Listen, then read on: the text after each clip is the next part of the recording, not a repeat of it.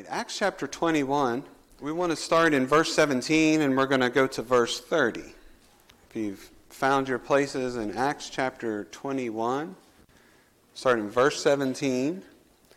Now, remember this is, before we start, this is the end of the third missionary journey. We had followed Paul through Turkey, the Macedonia, Achaia, Ephesus, and then he had to get to Jerusalem for Pentecost and to bring the offering to the poor saints in Jerusalem. So in verse 17, it says, "And when we were come to Jerusalem, the brethren received us gladly. And the day following, Paul went in with us unto James, and all the elders were present. And when he had saluted them, he declared particularly what things God had wrought among the Gentiles by his ministry. And when they had heard it, they glorified the Lord, and said unto him, Thou seest, brother, how many thousands of Jews there are which believe, and they are all zealous of the law. And they are informed of thee, that thou teachest all the Jews which are among the Gentiles to forsake Moses, saying that they ought not to circumcise their children, neither to walk after the customs. What is it therefore? The multitude must needs come together, for they will hear that thou art come. Do therefore this, and we say to thee, We have 4 men which have a vow on them. Take them, and purify thyself with them, and be at charges with them, that they may shave their heads, and all may know that those things whereof they were informed concerning thee are nothing, but that thou thyself also walkest orderly, and keepest the law. As touching the Gentiles which believe, we have written and concluded that they observe no such thing, save only that they keep themselves from things offered to idols, and from blood, and from strangled, and from fornication. Then Paul took them in, and the next day, purifying himself with them, entered into the temple to signify the accomplishment of the days of purification, until that an offering should be offered for every one of them.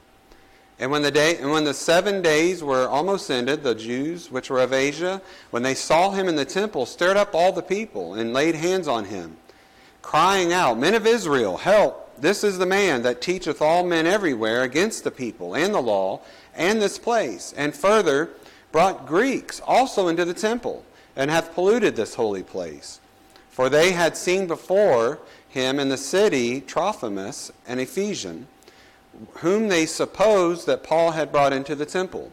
And all the city was moved, and the people ran together, and they took Paul and drew him out of the temple, and forthwith the doors were shut." Let's pray. Heavenly Father, we come again thanking you, Lord. We humbly come. And Father, we just pray your blessings upon your word, upon the study of your word. Father, may you enlighten us and teach us through your Spirit. Father, we thank you for your grace and your wonder to us every day. Father, may we not forget the benefits or our blessings which you give us. In Jesus' name, amen. So, I thought that I would do things a little differently. I don't know how many of you all saw the Facebook post which I made to the group, but if you are writing down notes, there's 3 questions I want to ask, and then you can, as we go, maybe you can pick up the answer as we go. But I think this will help us in the study of Acts chapter 21. What was the this is question 1. What was the misunderstanding in Acts 21 about? What was Paul's reaction to this misunderstanding? What did Paul's reaction reveal about him? And how fast can you write these questions? Did you get them all? Okay. Well, what was the second one? Okay, first one, what was the misunderstanding in Acts 21? Second, what was Paul's reaction to this misunderstanding? Number 3, what did Paul's reaction reveal about Paul? Now, up to this point, again, we had seen Paul, and one of the things that we had seen is just, it's a remarkable thing to study the character of Paul. Paul is someone who could have very well been proudful, boastful about all the things which he accomplished. Now think about this. As a Pharisee, his credentials were far above everybody else's credentials. He was the Hebrew of the Hebrews. He was in a very elite sect of Judaism called the Pharisees. He studied under the feet of Gamaliel, which was the most noteworthy and treasured doctor of the law. You had to be somebody to study under the feet of Gamaliel. And he even said that as far as zeal for the law, that there was no one who had touched him, that he had risen above all his countrymen as far as zeal for the law. Now, after conversion, let's look at Paul's credentials. After conversion, he was visited by Jesus Christ himself. I mean, not just once, but a couple times. Paul was received up into the third heaven. Paul is one of the leading people that we see who suffers for the name of Christ. And Paul was given direct revelation. Paul was given the signs of the apostles, and he came in the second place to no apostle. And Paul spearheaded the largest mission campaign that there had ever, for the whole world. Paul had went out and he spearheaded all of the missions. Now look at all the things he accomplished. Now, Paul, you would think, he could have been proudful, egotistical, arrogant.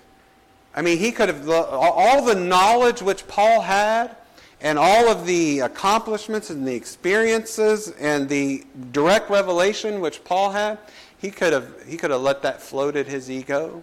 He could have done all that, but we don't see that in Paul. We see Paul is very gentle and he's gracious, just like our Lord Jesus Christ. He was very gentle. And we see the character of Paul is humility. And we've talked about Paul's humility oftentimes up until this point. But now we're going to especially see his humility in what happens here. The name of the sermon, I thought about giving it this name, but we see that we are to have humility in success of what God does and have humility in slander of what people do. Humility in success of what God has done, and also humility in slander, which is what people will do. So in verse 18, so we know in verse 17, verse 18, that they had come to Jerusalem. In verse 18, in the day following, Paul went in with us. Now us is, we know Luke is the author of Acts. And so he'll come in and out of Paul's life. And when he's in Paul's life, he uses us instead of they. And when we were come to Jerusalem, the brethren received us gladly. And in verse 18, and the day following, so apparently there was an unofficial meeting the day before. And then the day following, Paul went in with us unto James, and all the elders were present. So the next day they went in into the church. Now it doesn't say the other apostles. Now we believe that James is the only apostle here right now at this church of Jerusalem, and that James is the son of Alphaeus. He is the brother, he's the half-brother of Jesus. And we know that James was the pastor there at Jerusalem. And in verse 19, Acts 21, verse 19, and when he had saluted them, he declared particularly what things God had wrought among the Gentiles by his ministry. Do you see how he has humility in the success of the ministry? We give God all the glory. We give God all the credit. You notice it wasn't Paul's things. It wasn't what Paul had done. It was what God had done. In verse 19, through Paul. Now, declared particularly, I know that's a kind of interesting word for me to say, but it is, in the Greek, it is he went in order of the things. He declared what things God had done. It was a detailed account of the things which God had done. Now, verse 20, and when they heard it, they glorified the Lord. Yeah, they were praising the Lord for what he had done. But that didn't last too long. There's an issue that comes up. and said unto them, the elders, Thou seest, brother, how many thousands of Jews there are which believe, and they are all zealous of the law. Now, that thou seest, this in the Greek, it really is, they are reaching out to Paul to collaborate a solution. So it's not like a mockery kind of thing where you say, Paul, look around. No, it's help us see this, Paul. Help us come up with this solution. Thou seest, brother, how many thousands of Jews there are which believe. Did y'all catch that? These Jews, which thousands of them, and what are they all doing there in Jerusalem? Well, it's the Feast of Pentecost. We see a lot of Jews, believing Jews and unbelieving Jews, who make their voyage to Jerusalem during the time, Passover and Pentecost and things of that nature. So we see thousands of these Jews are there, but they were zealous of the law. Now, that zealous of the law, zealous is a noun in the Greek. So you can say that they were zealots of the law. They weren't just zealous of the law, they were zealots of the law. Now, what is this? How can you have believers zealous of the law? Now, in this is what he's just talking about, is those who were zealots with the ceremonial law and towards sanctification. A believer, these people had come to Christ. They came and they believed in Jesus Christ was the Messiah. He was buried and that he rose again the third day and that he died as a sacrifice for sin. I don't believe that the believers who were zealous for the law were not believers who were trusting in the law for righteousness' sake. I don't believe you can be a believer and trust in the law for righteousness' sake. I believe that is the strictest term of legalist. Now, a person can be legalistic when it comes to sanctification. So I believe that these Jewish believers who were zealous for the law were obeying the law, coming under the customs of the law for sanctification's sake, not righteousness' sake. Do we all understand that? For consecration. So, though they had believed in Jesus, they did not have all the light given to them yet, as Christ being the end of all the law, the moral law, the ceremonial law. Christ is the end. He has fulfilled the whole law. He's the substance of the law, and they all ended with them. Now, as a side note, we do not keep the 10 Commandments for righteousness' sake. You all understand that? We do not go out of our way to obey with fear of penalty the 10 Commandments, even for sanctification's sake. We do not consecrate ourselves to the 10 Commandments. We follow the 10 Commandments out of coincidence, not consecration. So I want to describe this. So when Jesus had fulfilled all the law for righteousness' sake, what do we do now? What's the new covenant? It's out of love, the law of love. We love the Lord our God with all our heart, all our soul, all our might, and our neighbor as ourselves. If you do this, you will fulfill the law. So it is a coincidence that we're fulfilling the law because we love the Lord. And we love what the Lord loves. The Lord loves His law. And so we serve, of course we don't discard the 10 Commandments, and we still respect them, but we do not point them out as something that you do strictly for consecration's sake or for sanctification's sake. No, you love the Lord with all your heart, all your soul, all your might, and you rejoice at the grace of the gospel that Jesus has saved you as sinner that will never be righteous by the law. But we love the Lord, and therefore we keep the law. And so I wanted to talk about that, nor do we keep the Sabbath. As Jesus said that the Sabbath was created for man, not man for the Sabbath. They considered the Sabbath to be like one of their utmost laws that you couldn't break. And they had missed the message of what the Sabbath was. But they didn't see that yet. We have to remember the transition that's going on here at this time. Justification by faith was not a new doctrine, but it was one that was revealed as a new doctrine. Justification by faith is all throughout the Old Testament. And if you've been with us in Romans, you know that. How was Abraham saved? He was counted righteous because he believed. Right? So justification by faith as a doctrine is seen all throughout the Old Testament, but it's not taught, it's not revealed until the New. And the Lord had revealed to Paul the things which were complicated to write, and even the other apostles had given credit to Paul.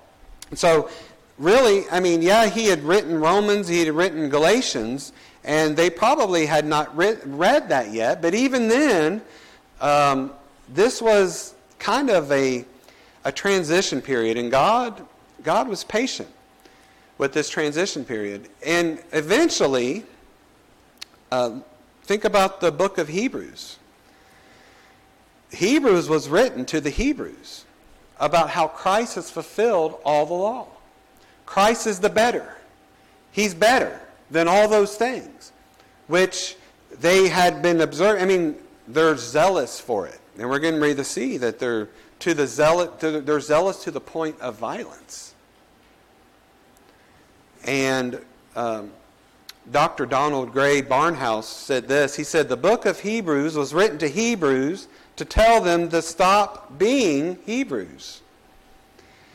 So, we see that all of these believing Jews who were zealous for the law, we need to understand this was a period of time where traditions are hard to break. And they were told, now here's another, now all of that's fine. All of that's been fine, but look at verse 21. Here's where the issue comes in. And they are informed of thee. Who? The believing Jews were informed, were told, that thou teachest all the Jews, not the Gentiles, but the Jews. Paul teaches the Jews, which are among the Gentiles, to forsake Moses, saying that they ought not to circumcise their children, neither to walk after the customs. What is it, therefore? The multitude must needs come together, for they will hear that thou art come. They were informed. Now, probably by the unbelieving Jews, probably by the Jews who were at Ephesus, who had heard the ministry of Paul. Remember, all these Jews were coming together at Jerusalem right now. And so some of these Jews may have recognized Paul, knew who Paul was, and then they are saying, they are slandering Paul here, that Paul is teaching the Jews themselves not to forsake Moses, that he's anti-Moses, that he's anti-circumcision. But what's amazing that we know about Paul so far is they would not be able to make this charge if they knew the ministry that Paul had all through Turkey and Greece. What have we seen Paul do? He goes out of his way to not offend the Jews, doesn't he? He goes, first of all, we see that he already had taken a Nazirite vow in Corinth so as not to offend the Jews. And he had Timothy circumcised before the second missionary journey. And so that doesn't sound like a man who's anti-law to the Jews and anti-Moses and anti-this and anti-that. But the truth does not make for good headlines, does it? We see rumors. We see gossip. Rumors and gossip are usually never based on fact. Rumors and gossip should always stop at our ears. They shouldn't progress any longer. They shouldn't go anymore. Rumors and gossip should stop. You know, it was one thing if one person had a misconception about Paul and they misunderstood what Paul was preaching or teaching. That's one thing if you had to correct one person. But these are thousands. And these Judaizers are talking, to me, either it was a misconception or it was just a downright lie. Enemies of Paul who were trying to persuade the believing Jews that Paul was anti-Jews, anti-Moses. And so now you got thousands of people believing this about Paul, not just one. So this seems like an uncontrollable wave of force. But we need to understand when it comes to gossip that our words are very powerful and the Lord records them. In Matthew 12:36 he says, "But I say unto you that every idle word that men shall speak, they shall give account thereof in the day of judgment." That's scary, isn't it? Every idle word which you speak, you'll give an account for in the day of judgment. Rumors and gossip are a big reason why churches are being destroyed and being filled with drama. You know, I am not a big drama person. You can ask my wife, ask my kids. I do not put up with drama. I don't like drama. I don't play the game. I don't want to play the game.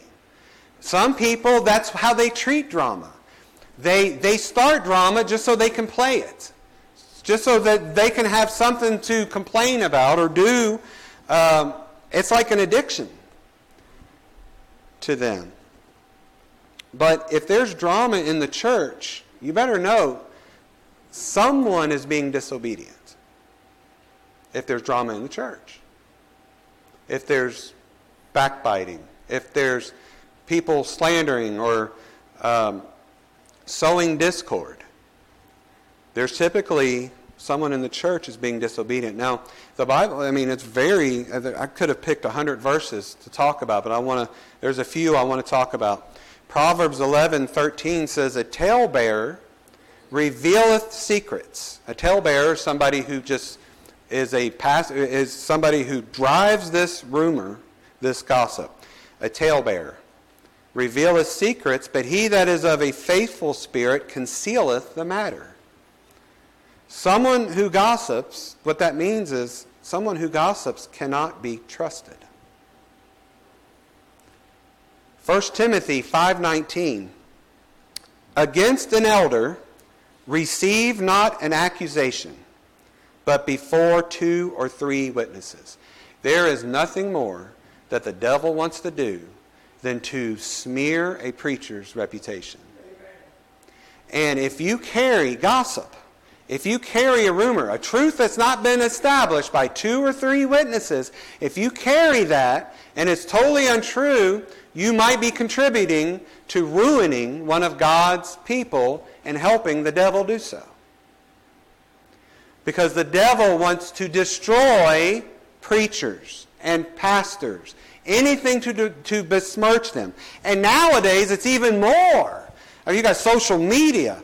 You all have seen this, how somebody will be accused of murder or child molestation. I think there was a big one. I can't remember the little girl's name. Apparently this was a few years ago.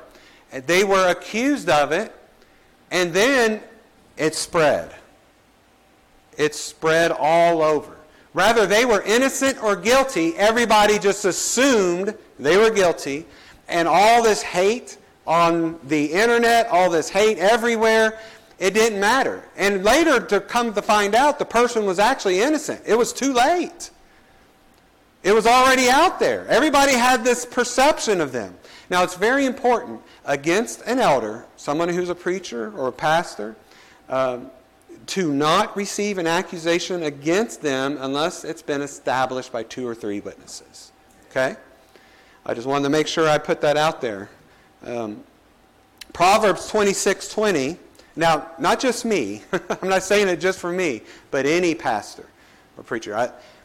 The mama and the Bible put the fear of God in me to never speak anything against a man of God. It's safer for me not to say anything than be right. Because it's a whole lot of danger to be wrong. Proverbs 26:20 says, "Where no wood is, there the fire goeth out.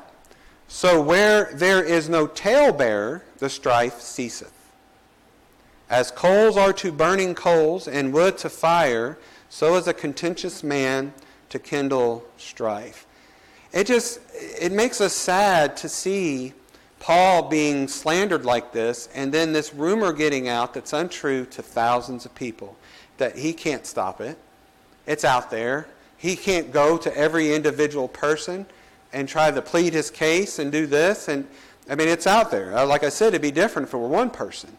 But it is spreading, and they're doing it on purpose. And what they're doing on purpose is they are seeking to discredit Paul.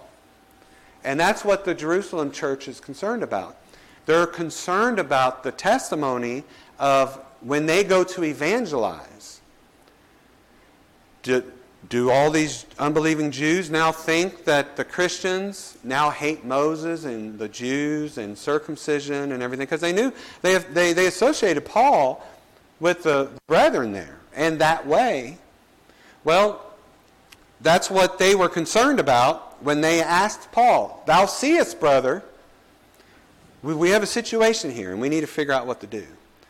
Because they need to evangelize to these people here in Jerusalem. So we know that the Judaizers wanted to purposefully discredit Paul. Now, Paul did warn, we see it all throughout the Scriptures, and that's why I wanted to make that distinction of that the believing Jews were taught this, were told this, and not the Gentiles, because we know that earlier in Acts chapter 15 and there at Antioch, this has happened once before. Not on the scale that we see it, but we know that when Paul and Barnabas were in Antioch, if you remember, that there were certain of those of the Pharisees that came from Judea who said that you must be circumcised in order to be saved. And then there was no small dispute with these Judaizers who came and was trying to infiltrate the church of Antioch. And then Paul went to the Jerusalem council, if you remember, and then they had all given testimony. Peter gave testimony. Paul and Barnabas gave testimony. And James finally said, well, let's not put this burden on them. Peter even said, why would we put a yoke of bondage upon the Gentiles that even our fathers were not even able to bear? And so the decision by James was, let's not bother the Gentiles with the customs of the Jews. The Gentiles do not have to become a Jew to be saved, except for fornication, meat offered to idols, things strangled, and those things. So when it comes to the point here where he is saying in verse 22, what is it therefore? The multitude must needs come together, for they will hear that thou art come. The answer to the first question, what was this about? Nowhere does Paul tell the Jews that it was wrong for them to practice their customs, so long as they did not trust in them for salvation, or they did not make it a test of fellowship with the brethren and the sisters. That's it. That's all that Paul had talked about. Now, if you will, with me, turn to Romans chapter 14. Romans chapter 14. Now you can see how the teaching of Paul is getting misconstrued, it's getting twisted, it's getting slandered into this awful accusation. But if you listen to Paul, if you understood, and I don't think that's it. I think that's it right there. They didn't want to know what Paul was teaching. They didn't want to know what the truth of the matter was. They just wanted to attack Paul. In chapter 14 of Romans, we won't read the whole chapter, but I wanted to get the gist of Paul uses this as a weaker brother. Now, when Paul says those who are weak in the faith, that means that they have an issue with liberty. Okay? With liberty in Christ. Now, Paul had taught, and it is true, that Jesus had fulfilled the law, all the ceremonial law, that Christ is a fulfillment. He's the end of the law for righteousness. So, attaching Jewish customs to it is not something that makes you righteous or that sanctifies you. It's a tradition. It's a custom which you were brought up doing. Now, those who believe that they must continue that custom, they may be saved, but there's a custom, there's a tradition that they've got to follow because they believe it's a sanctification aspect. Then they're called the weaker just because they are not grasping the full liberty which we really do have in Christ. So it's not like a slander against them. It's just, I wanted to bring that up. Chapter 14, he says this, "Him that is weak in the faith receive ye, but not to doubtful disputations. For one believeth that he may eat all things, another who is weak eateth herbs." So the one who is ascribing the dietary law to Christianity is the weaker brother. He doesn't have the same liberty. "Let not him that eateth," now here's the lesson, let not him that eateth despise him that eateth not. And let not him which eateth not judge him that eateth, for God hath received him. So if you feel like there is a restriction that you must have in your life that other Christians do not feel like they need to have in their life, and it's not sin,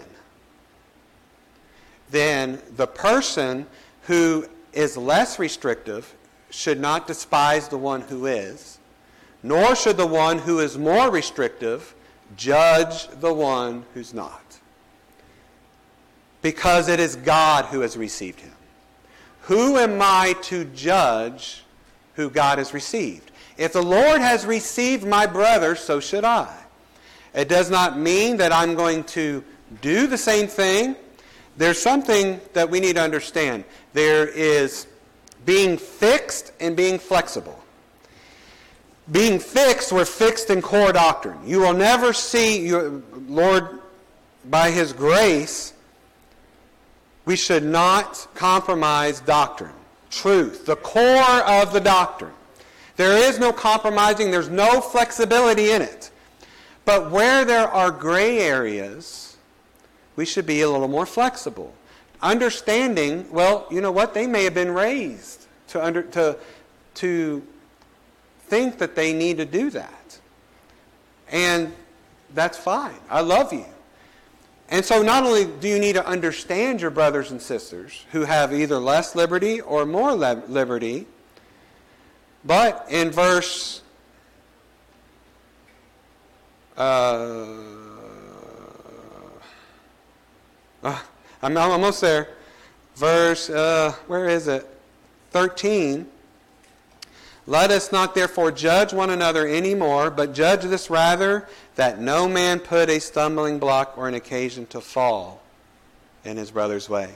So not only are we to understand with love and compassion and mercy somebody's either restriction or non-restriction, as long as it's not sin, but let us go out of the way not to make it an issue for them by either being too liberated in front of them or too restricted in front of them.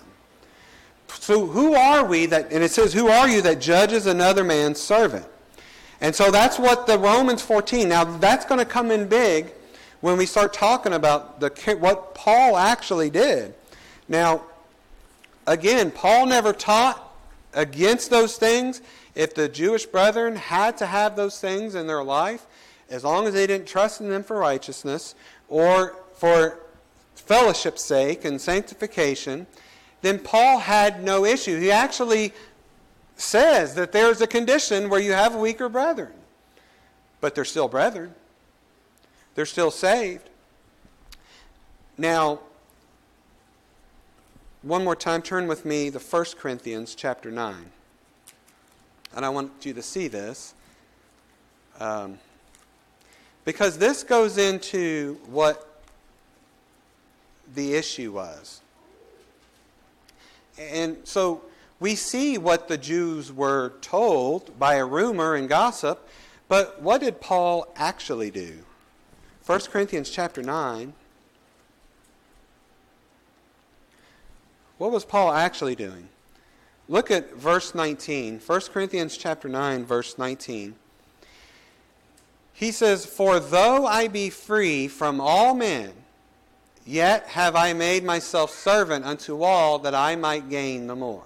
Here's Paul's attitude. "And unto the Jews I became as a Jew, that I might gain the Jews. To them that are under the law, as under the law, that I might gain them that are under the law. To them that are without law, as without law, being not without law to God, but under the law to Christ." So he didn't become a heathen. "That I might gain them that are without law." Now verse 22. "To the weak became I as weak, that I might gain the weak. I am made all things to all men, that I might by all means save some." This was Paul. Paul was not restricting any Jews from loving the law, loving what they did at all. Actually, to not offend the Jews, Paul said he became as weak. He became as one who was dependent on the dietary law. And actually, we see this right here. This is the plan that they come up with. Now, I want us to see, in verse 22, it's, what are we going to do? I don't think they were asking, Paul, is this true what they're saying? I don't think they are. I think they know better than that. Because Paul, this is the second time Paul's given an account to Jerusalem of what all God had done through the ministry. But I think what they're saying here, like again, thou seest, they are asking him to help us with this issue. What is it therefore? This multitude's going to come together. And they're going to hear you're here. So the elders suggest this. This is not a command, this is a suggestion. "Do therefore this, that we say to thee, we have 4 men which have a vow on them." That's the Nazirite vow. "Take them, or them take, and purify thyself with them, and be at charges with them." Now, some of the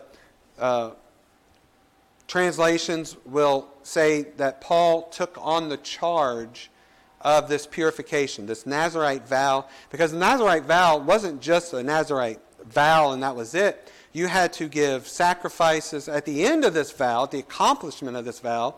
It was expensive because you had to pay for sacrifices, you had to pay for unleavened bread, you had to provide a drink offering, you had to provide at the end of this vow. Okay, I'll go ahead and tell you now. At the end of the vow, they had to present themselves at the end of the days of the purification before the tabernacle, shave their heads, and then they brought unleavened bread. They brought unleavened cakes with oil on them.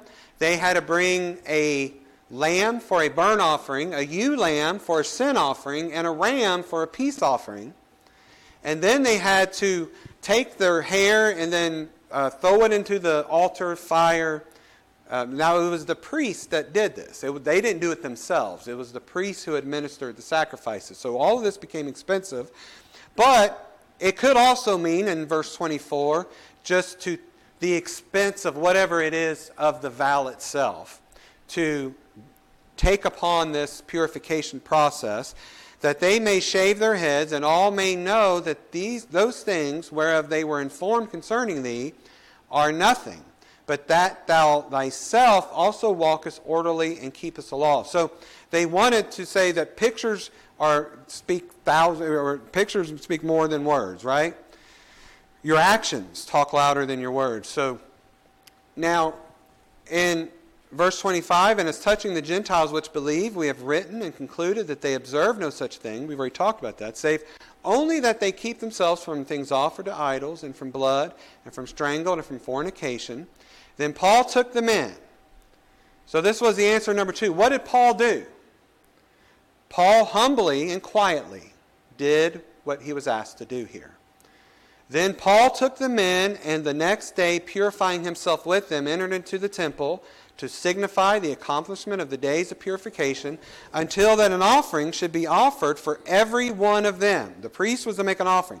A Nazirite vow could be a man or a woman, and it was a volunteering vow, and that they were to abstain from cutting their hair, nothing of the grape, no wine, no grape juice, no vinegar. They couldn't be near any dead bodies. And so, and we saw Paul already take this vow once in Corinth. In verse 27, and when the 7 days were almost ended, the Jews which were of Asia, Ephesus, where had Paul been the last 3 years? Ephesus. When they saw him in the temple, stirred up all the people and laid hands on him. So it seemed like a good plan, but it did not work. But here's the thing, is I don't want us to walk away from, is that at no point did Paul observe this Nazirite vow against his conscience. At no point did Paul feel like that he is putting on a show for any other reason. This was a sacred, solemn, holy vow which the Jews did, and if you get into the history of that, you kind of see why. It was very like a priest vow, but a priest, they only had these vows during their administration of the priesthood, but so the people could feel closer to God, that all the people could participate in this solemn vow, this Nazirite vow. It's a temporary vow in which they did. Paul was not compromising truth for the sake of unity. This was what the church wanted. Look, you have all these Jews. We need to be unified. Remember, that was Paul's desire, not only to deliver the relief to the Jerusalem saints, but what did he want to do? He also wanted to unify the Gentiles and the Jews. This is a Gentile offering to the Jewish church there. So Paul's desire was the same as the church's desire, is we need to get this settled. We need to get this straightened out. There's these gossipers, these talebearers, these rumors. They're wreaking havoc. Thousands of Jews believe that you hate us, hate Moses, hate the law, and everything. So Paul agrees, yes, that this is going to go towards a demonstration of that all of these rumors are false, but Paul did not do this against his conscience, nor did he compromise truth for unity's sake. We see so many churches out there today who's compromising truth so that way that they can bring in all these other denominations and make one big economical force to be reckoned with. And we are not to compromise truth. We're to be compassionate, but not compromise. Paul did not violate all the doctrine which he had said. We're justified by faith without works. It's by grace are you saved through faith, and that not of yourselves, the gift of God, not of works, lest any man should boast. Paul preached, and he preached that to the Ephesians. That was in Ephesians. Well, some will say that Paul violated his own conscience, but he did not. Because later on in chapter 24, we see Paul say, and so far up until this point, I have not violated my conscience towards man or towards God. Paul never violated his own conscience. Now, the answer is Paul humbly said yes, and he participated in the vow. That's how Paul reacted. He was about church unity. That was his desire. Even in Corinthians, he said, I hear there are contentions among you. And where there is contention, that there's division. And where this is at, there's pride. But he says that there be no divisions among you, that you be perfectly joined together in the same mind and the same judgment. The Jews which are of Asia we know that they were no friend of Paul's in verse 27. Verse 28, they cried out of men of Israel to help. This is the man that teacheth all men everywhere against the people and the law in this place, and further brought Greeks and into the temple, and hath polluted this holy place. For they had seen before with him in the city Trophimus, an Ephesian, if you underline, whom they supposed. They didn't see Greeks or Gentiles entering into the temple. They supposed they had because they were hanging out together earlier. This is jumping to conclusions. Jumping to conclusions is also throughout the Word of God as something that we should avoid to do as God's people. Jumping to a conclusion is unwarranted assumptions based on limited information. Like if somebody doesn't smile at you, you just assume they're hateful or they hate you. You're making an assumption. You're jumping to a conclusion. Now, how do you take that one jump to conclusion and ruin somebody with it? You tell somebody. And then that somebody tells somebody. And then that somebody tells somebody. And then that somebody tells somebody. At the beginning of rumors and gossip, being a talebearer, being one who sows discord, there's typically someone who has jumped to conclusions. Or it's an outright lie. It's a vicious lie against somebody else. And they want to spread it. When we pass gossip, you are just hopping on the bandwagon of somebody's jump to conclusion. If there's no facts, if there's nothing to support it, let's not continue. We stop it right there. And they dragged Paul there.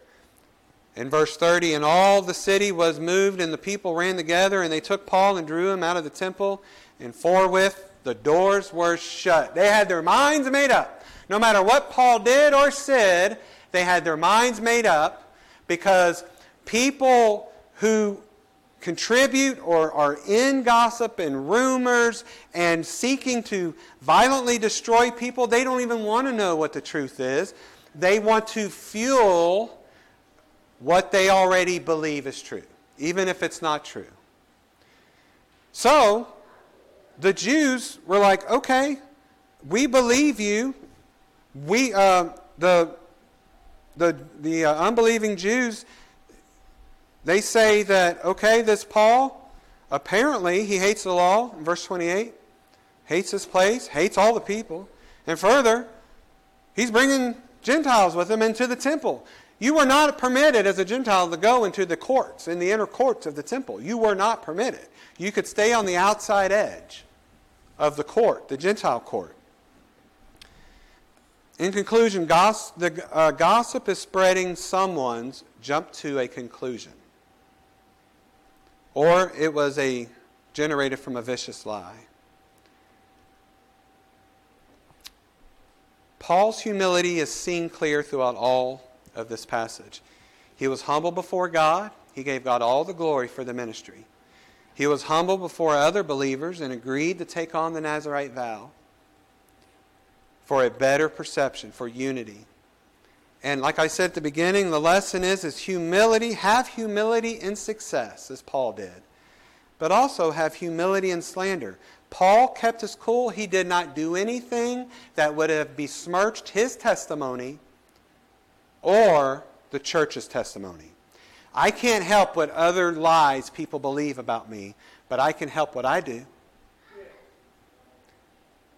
Paul couldn't stop this giant wave of misinformation. So he humbly obeyed, and he tried to turn the tide of what they believed.